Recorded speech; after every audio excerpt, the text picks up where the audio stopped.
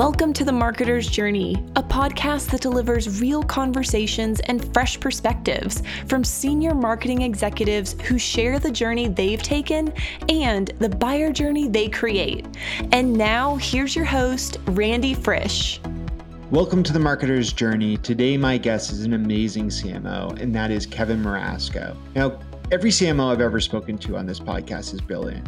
Kevin no doubt has that going, but he's also a ton of fun and it's truly genuine. And you'll see that everywhere with Kevin. Even if you go to his LinkedIn and just play his name the way it's to be pronounced, you'll have a fun lead in to that name pronunciation. Now, the idea of fun is something that really carries through this entire episode. And after all, as he puts it, marketing should be fun. It's something that gets people to lean in more and more. Now, that's not as easily done as we may think. There's a lot of brands that Kevin tells you about that like to lead with enterprise jargon. But in many ways, we can actually be a consumer-like brand no matter who we might be selling to. And he's done this at companies you may not expect it with. Companies in the benefit space, the recruitment space. Now he's in healthcare. These are areas that often we think about being stodgy old brands that usually have to live within certain guardrails. Kevin's view is to break through in whatever industry you may be in. You can be more of an advisor by still having fun and talking to people in a way that they want to tune into. Here's my chat with Kevin.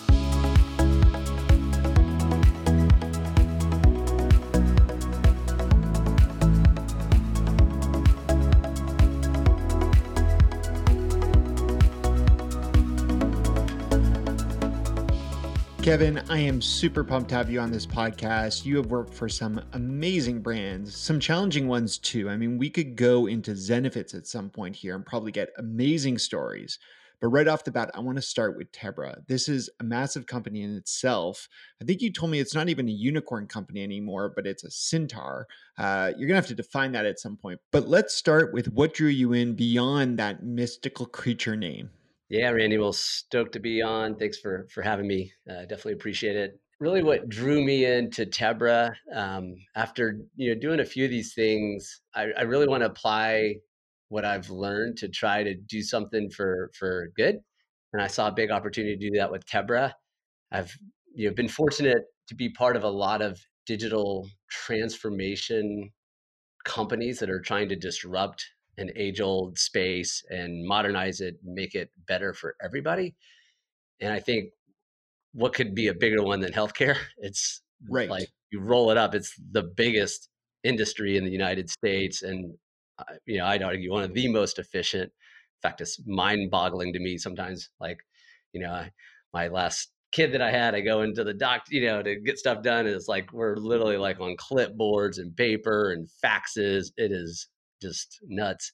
And so I saw a huge opportunity for modernization and to transform the industry, but also one that really, really matters. It's truly a matter. This impacts people's lives and well-being. And I thought, hey, if I could apply some of the things I've learned and many of the mistakes I've made to do good, that was really it. That was the ultimate, and also saw a great team culture, people that are really fired up about this mission.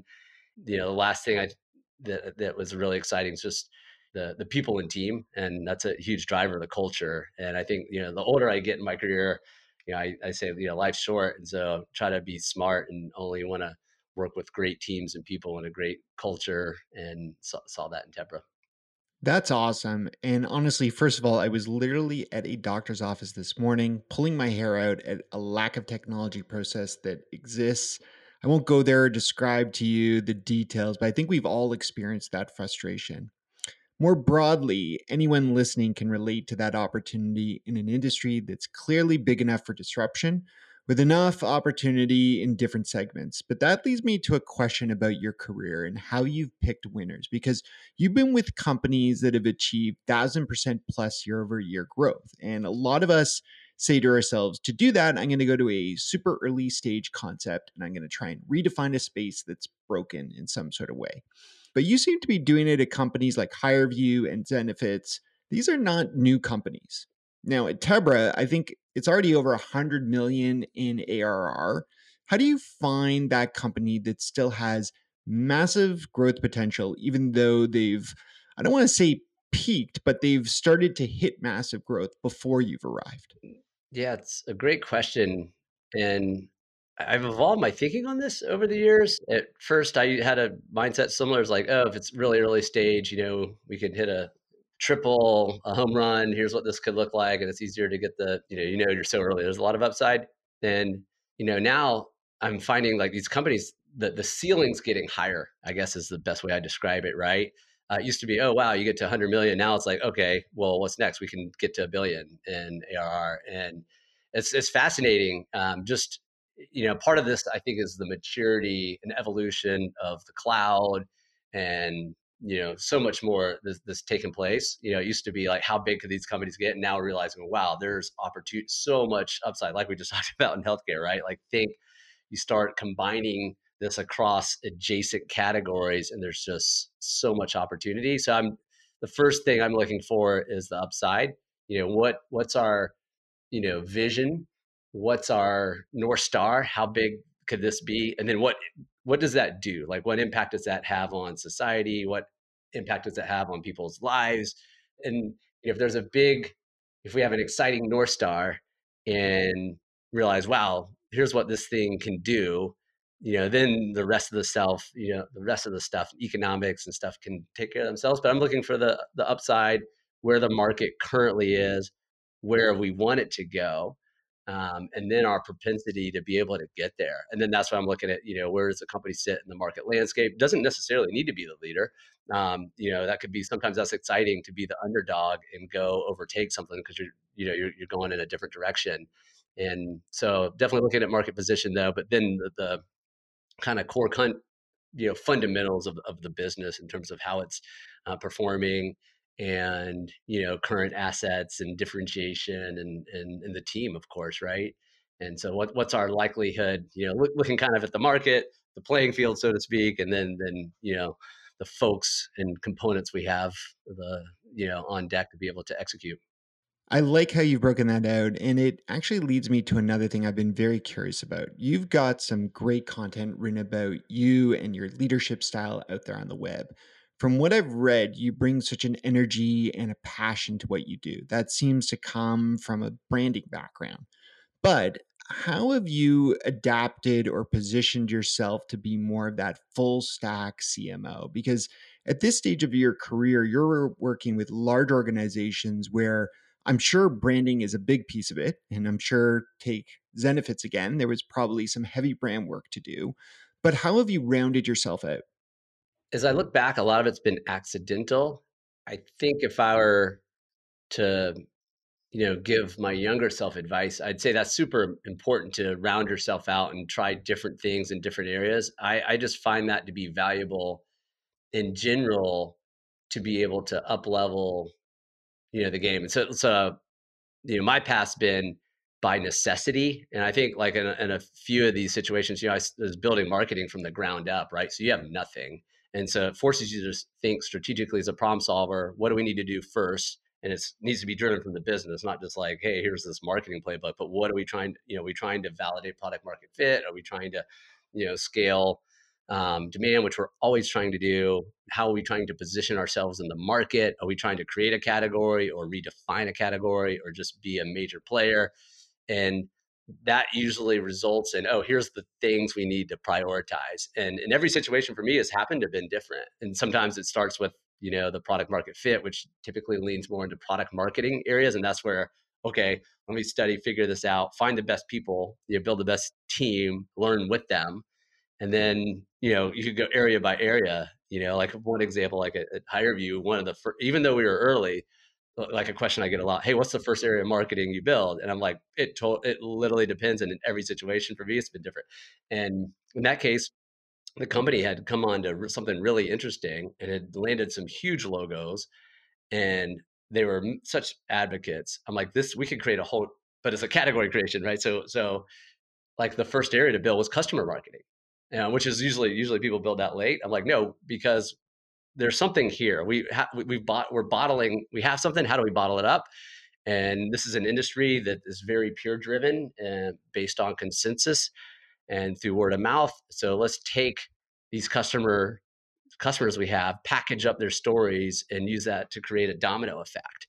And now then the next company, like at Zenefits, wasn't building that first. We already had that covered, but there were other challenges. We had to shift the model from paid marketing to organic, for example, and diversify paid and build a content engine. And so that was the strategy there. So each situation is different, but my point is like having to dive into those areas helped me learn so much. And to this day, I continue to learn, right? Like it's everything's evolving and changing. And I think the more we can push ourselves into different areas of marketing, and that can be within one category, can be within demand and brand. But I think even broader than that, I think even, now I'm trying to push myself into other areas and understanding how do we apply marketing, not just to acquire the customers, but like full life cycle. And I think that's an tapped area in marketing that I see a lot, is that we focus so much on acquisition, but how much we focus on expansion and what new plays and how do we work alongside CX teams, account management, and apply things like product-led growth to expansion. And I think, anyways, there's so much opportunity. No, it's all good. You're teeing up the second half of this podcast perfectly, and we're pretty much at that point to take a break and hear from our sponsor. So we'll do that and dig deeper on expansion and go-to-market plays, coming right back with Kevin. Want to improve the buyer journey for your customers and your prospects? Look no further than our presenting sponsor, Uberflip. Named a leader in content experience by G2 and a leader in content activation by Forrester, Uberflip will help you accelerate every buyer journey by creating bingeable experiences that will allow your prospects to consume more content faster. Companies like Trimble, Wiley, and 3M are using Uberflip to power their go-to-market strategies, and we created one just for you. Head to uberflip.com/journey to see how Uberflip can help you leverage the power of personalized content experiences.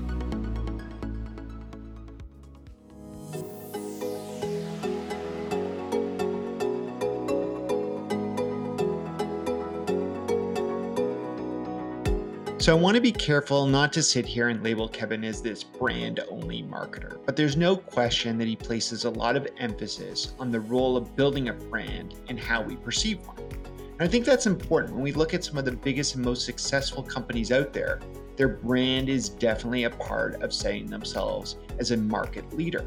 You look at the role that brand building played at Zenefits for Kevin and how it allowed them to position themselves.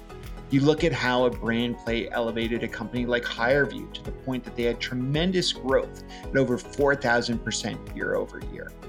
And you even look at how it impacted Taleo, which was later acquired by Oracle. I'm not suggesting that brand is the only important factor or that you don't also have to balance that with demand metrics. But a big part of how you get there is your brand. How your brand is perceived by your company, by the public, and ultimately perhaps the market and those acquire you is all part of the story that you tell and the story that is formed around your success.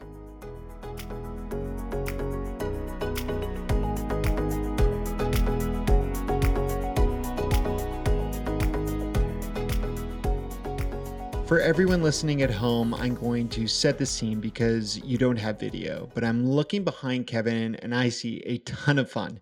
You've got some amazing Lego figurines in the background. I mean, I probably shouldn't say figurines. These are masterpieces. And then above you are the words, "Work hard in silence. Let success be the noise." It's a great line, and it's displayed on a mock-up of a stereo amplifier in art form.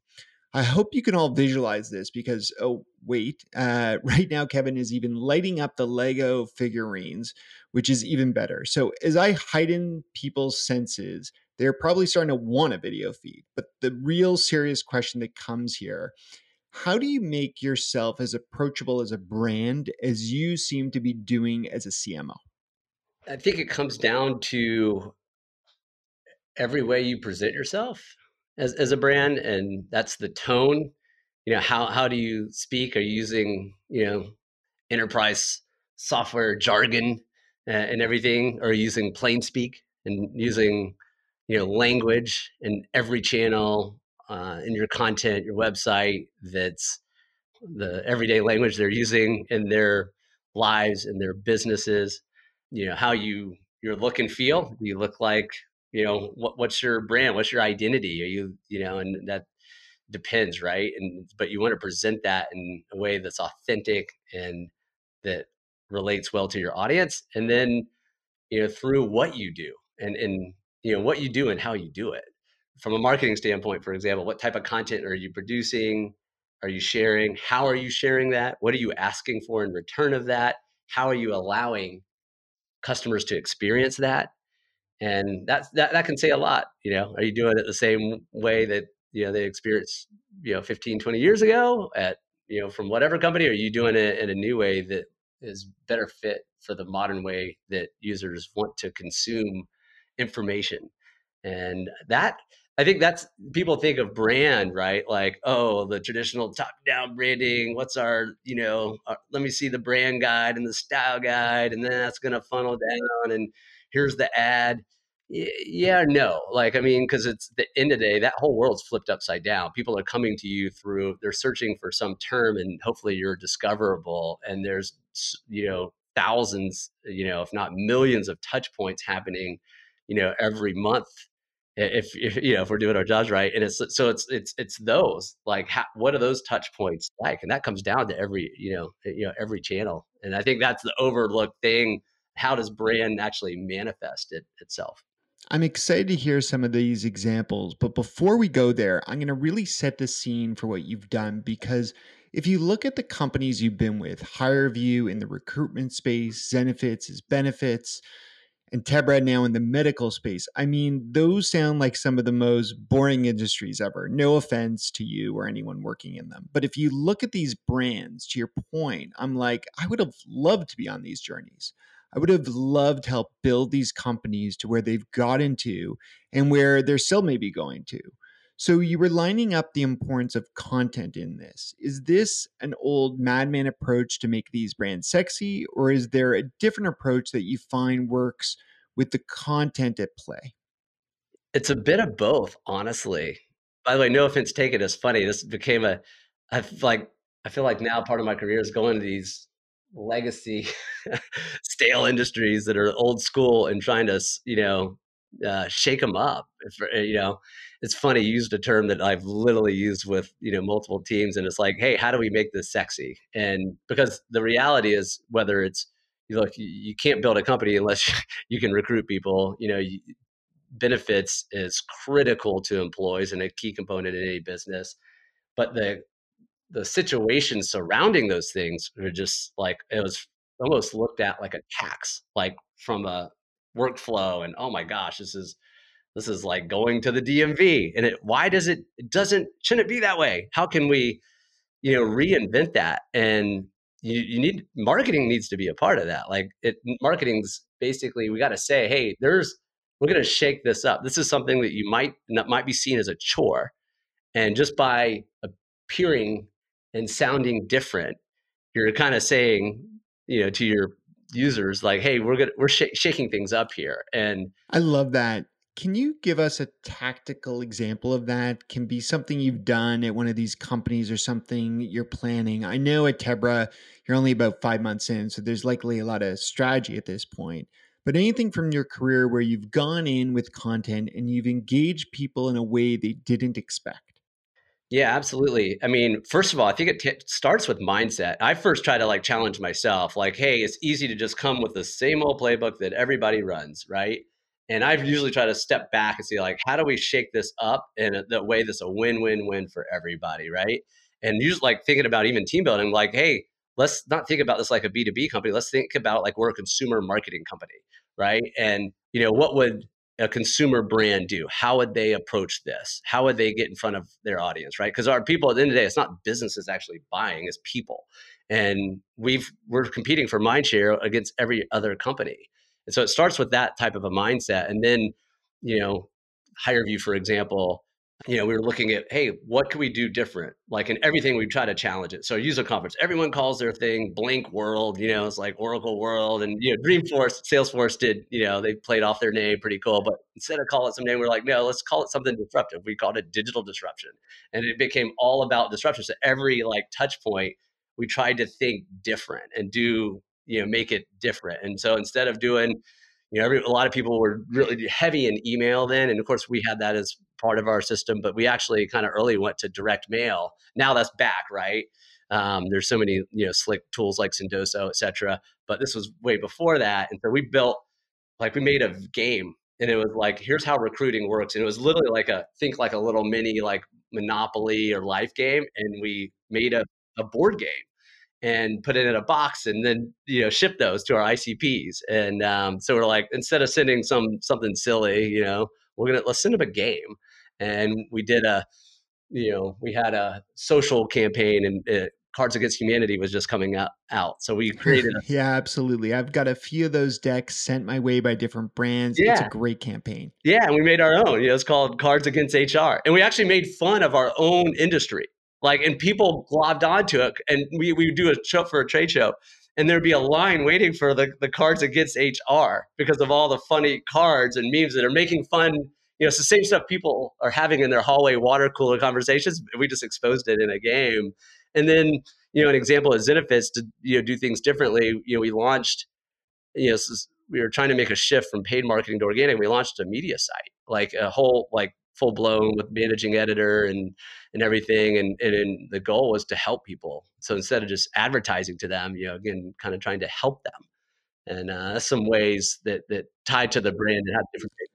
So these are exciting, bold ideas, and I don't want to be the downer on big ideas, but as CMO, you also have to answer to ROI and general accountability. And some of these are going to be tough to measure without question. I mean, the direct mail play, yes, there's a way to figure out attribution and map ideally, but others are tricky. Do you feel this is something you get to do at companies of the scale that you've been at?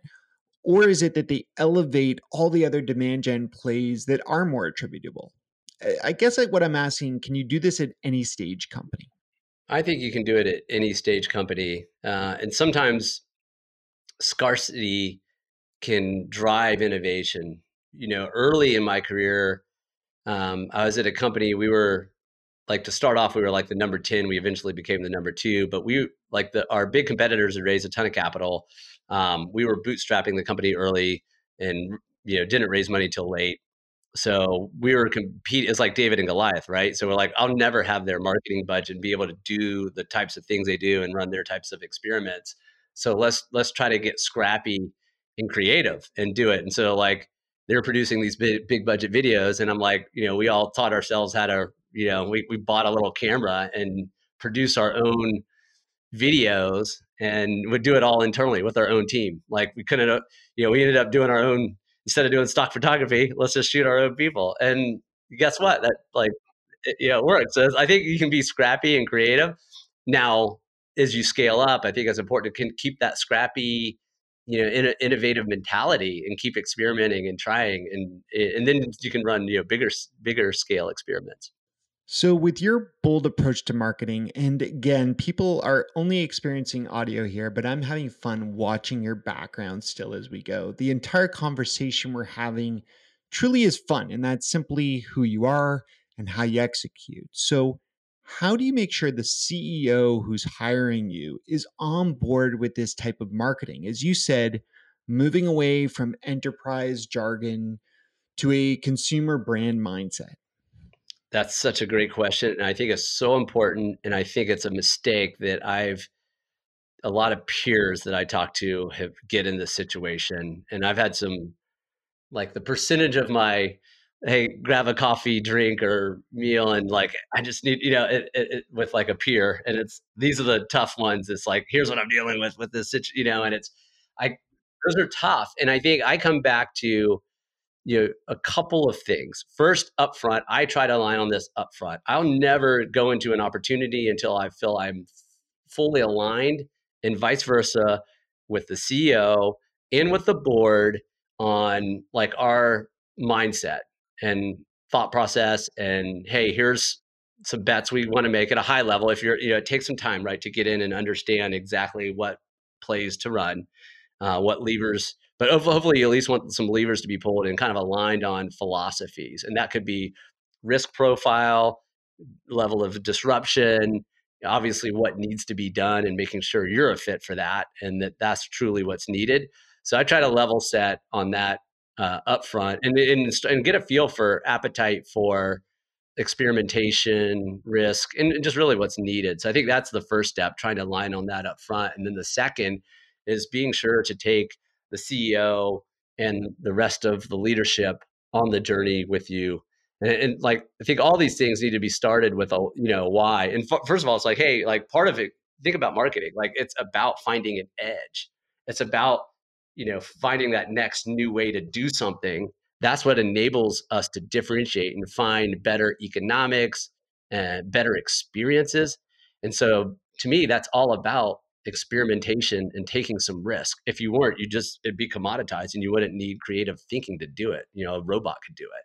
So I think like level setting on that. And then when we're running experiments, when we're making bets, calculated with data and insights, taking them on the journey. Here's what we're doing here, and why, reporting back the results early and often. And if and the desired outcomes, right? It might not just be, hey, here we're trying to drive a 2.45x ROI on this and reduce CAC ratio from this. It could be, hey, we need more awareness. We're launching, for example, like at Tebra, it's a new brand. Like there are two companies with established brands that have been in the market.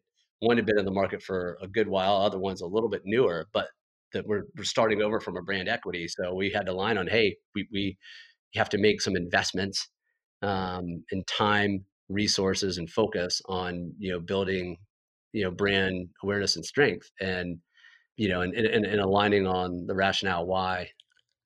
Absolutely. It's an exciting opportunity and challenge. I'm super excited for all you've got ahead with this brand. We want to keep you around, Kevin. We're going to take one more quick break here. I've got a few rapid fire questions teed up. We'll be right back in a moment.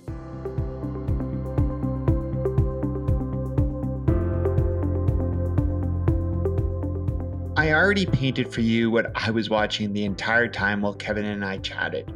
Right behind him, fun Lego figurines and all that. This is someone who presents himself in an approachable way. Someone you may expect to be representing a brand more like Pepsi than, say, a healthcare company. And I think that's part of what makes him so genuine. This is a person who leads in the same way with their marketing and programs too.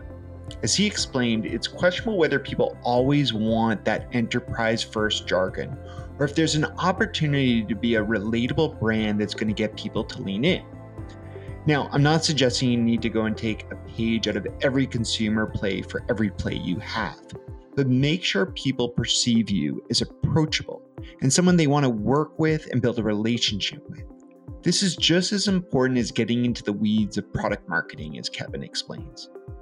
Now go challenge your team. Look at how you're perceived in the market versus your competitors, and how you can stand out in ways that might make you feel uncomfortable, but might just be exactly what people are looking for.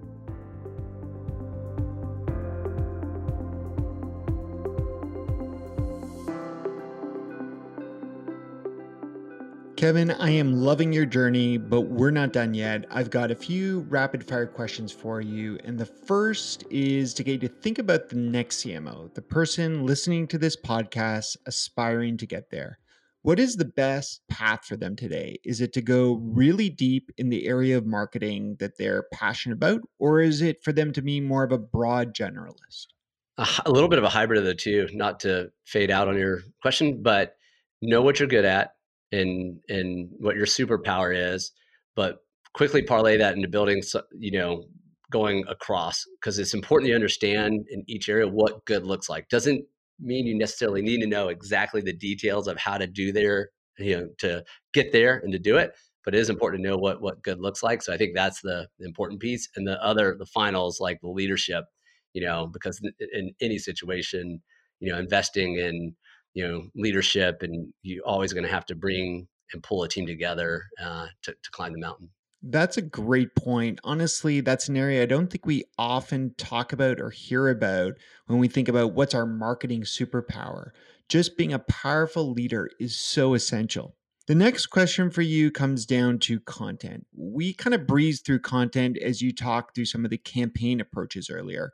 But what type of content gets you to click through these days? Something that's insightful, entertaining, or on point. And the on point's like top of mind because it's keeping me up. I'm thinking about it as a problem I know I need to solve. But those tend to be the three buckets. Interesting. I've got to say, I'm not surprised by the entertaining or engaging element, given everything we've talked about today. That need to stand out is absolutely key. One of the areas a lot of marketers talk about when we talk about standing out is personalization. I'm curious, what does personalization mean to you today when we're running these consumer like plays in a B2B setting? The personalization to me means understanding as much about a user as we can. And that's from first touch point, where they came from, their digital body language. And so it's explicit and implicit, like what we can infer, and then tailoring as best we can along the entire journey, right from the first step, presenting what we think is most relevant to them, helping them with what we perceive to be their biggest problems, challenges, and opportunities, and then continuing that along every step of the journey. So, yeah, that's what it means. No longer going generic, but really trying to have personalized paths, and that's methods of communication, the actual communications themselves, the content itself, and different ways of presenting that. So, this is usually the hardest question of the day, and that is balancing personal and work. And the irony is, as I'm asking you this, you've had an amazingly cute little visitor join our screen. Again, I hate no video today, but you've somehow balanced speaking so eloquently and still have what I'm going to assume is your little kid sit on your lap in the last minutes. So I guess my question is, how do you balance this? And both of you are free to answer this at this point. I've never had this opportunity to interview two people from the same household. I found for me personally, I think everyone has to find what works for them, but I've tried to find this level of work life integration where I'm able to be my whole self, who I am, with my family and in my workspace, and also create that, those opportunities for my teams. And for me, I have the saying, I don't care when you work or where you work, as long as it's getting done. And I think I just try to level set that with everybody. And by the way, I try to level set that with my peers and et cetera too, because in today's world, I just find that I found that actually now, after doing this a number of times, like, to be like the best approach. That number one broadens your aperture of talent that because if you don't care where or when they work, and that you can get the best person, I find that just to be a win-win-win. And then that also is good for the individual to find the balance. So if they need to take off for a few hours in the middle of the day for their kids or for themselves, they can do it. And and carrying that over. So I that's the approach the culture, work culture, I've tried to create, where there's flexibility. I've found that just key. And then encouraging people to take care of themselves and their families too. And sometimes you have to prod that. Like, one thing I try to track is, hey, when was the last time this person took a vacation or a weekend off? And you can usually track that in your systems and encourage it. And sometimes someone sprints on 3 months on a project, I will get them hey, here's something for you or you and your family. And You got to push them to make that balance. Absolutely. I mean, you seem to have it mastered, and I'm going to try to be careful with my language because you have a kid in the room. But I often hear a lot of bologna sandwiches from people when they speak to this. But you're clearly living it on your side. Yet it's a different thing to get others to find that balance within your team. And it sounds like that's a big part of your leadership style. And this entire episode, you've definitely demonstrated that. So, Kevin, I can't thank you enough. We have to wrap this, but so much more that people could probably learn from you. And I hope they will follow along on your LinkedIn or wherever you may post next. If you've tuned into this episode for the first time and caught Kevin's journey, check out all the other marketers that we've had Every CMO has a unique journey, a unique story. I think you can learn from everyone. Hopefully you're enjoying your own journey, and one day maybe you'll be on here to share it. Thanks so much for tuning in. You've been listening to the Marketer's Journey podcast. Big thanks to our sponsors at Uberflip, who help you fuel demand generation with content for an accelerated buyer journey. To ensure you never miss an episode, subscribe on iTunes, Google Play, Spotify, at uberflip.com/podcast, or anywhere you listen to podcasts.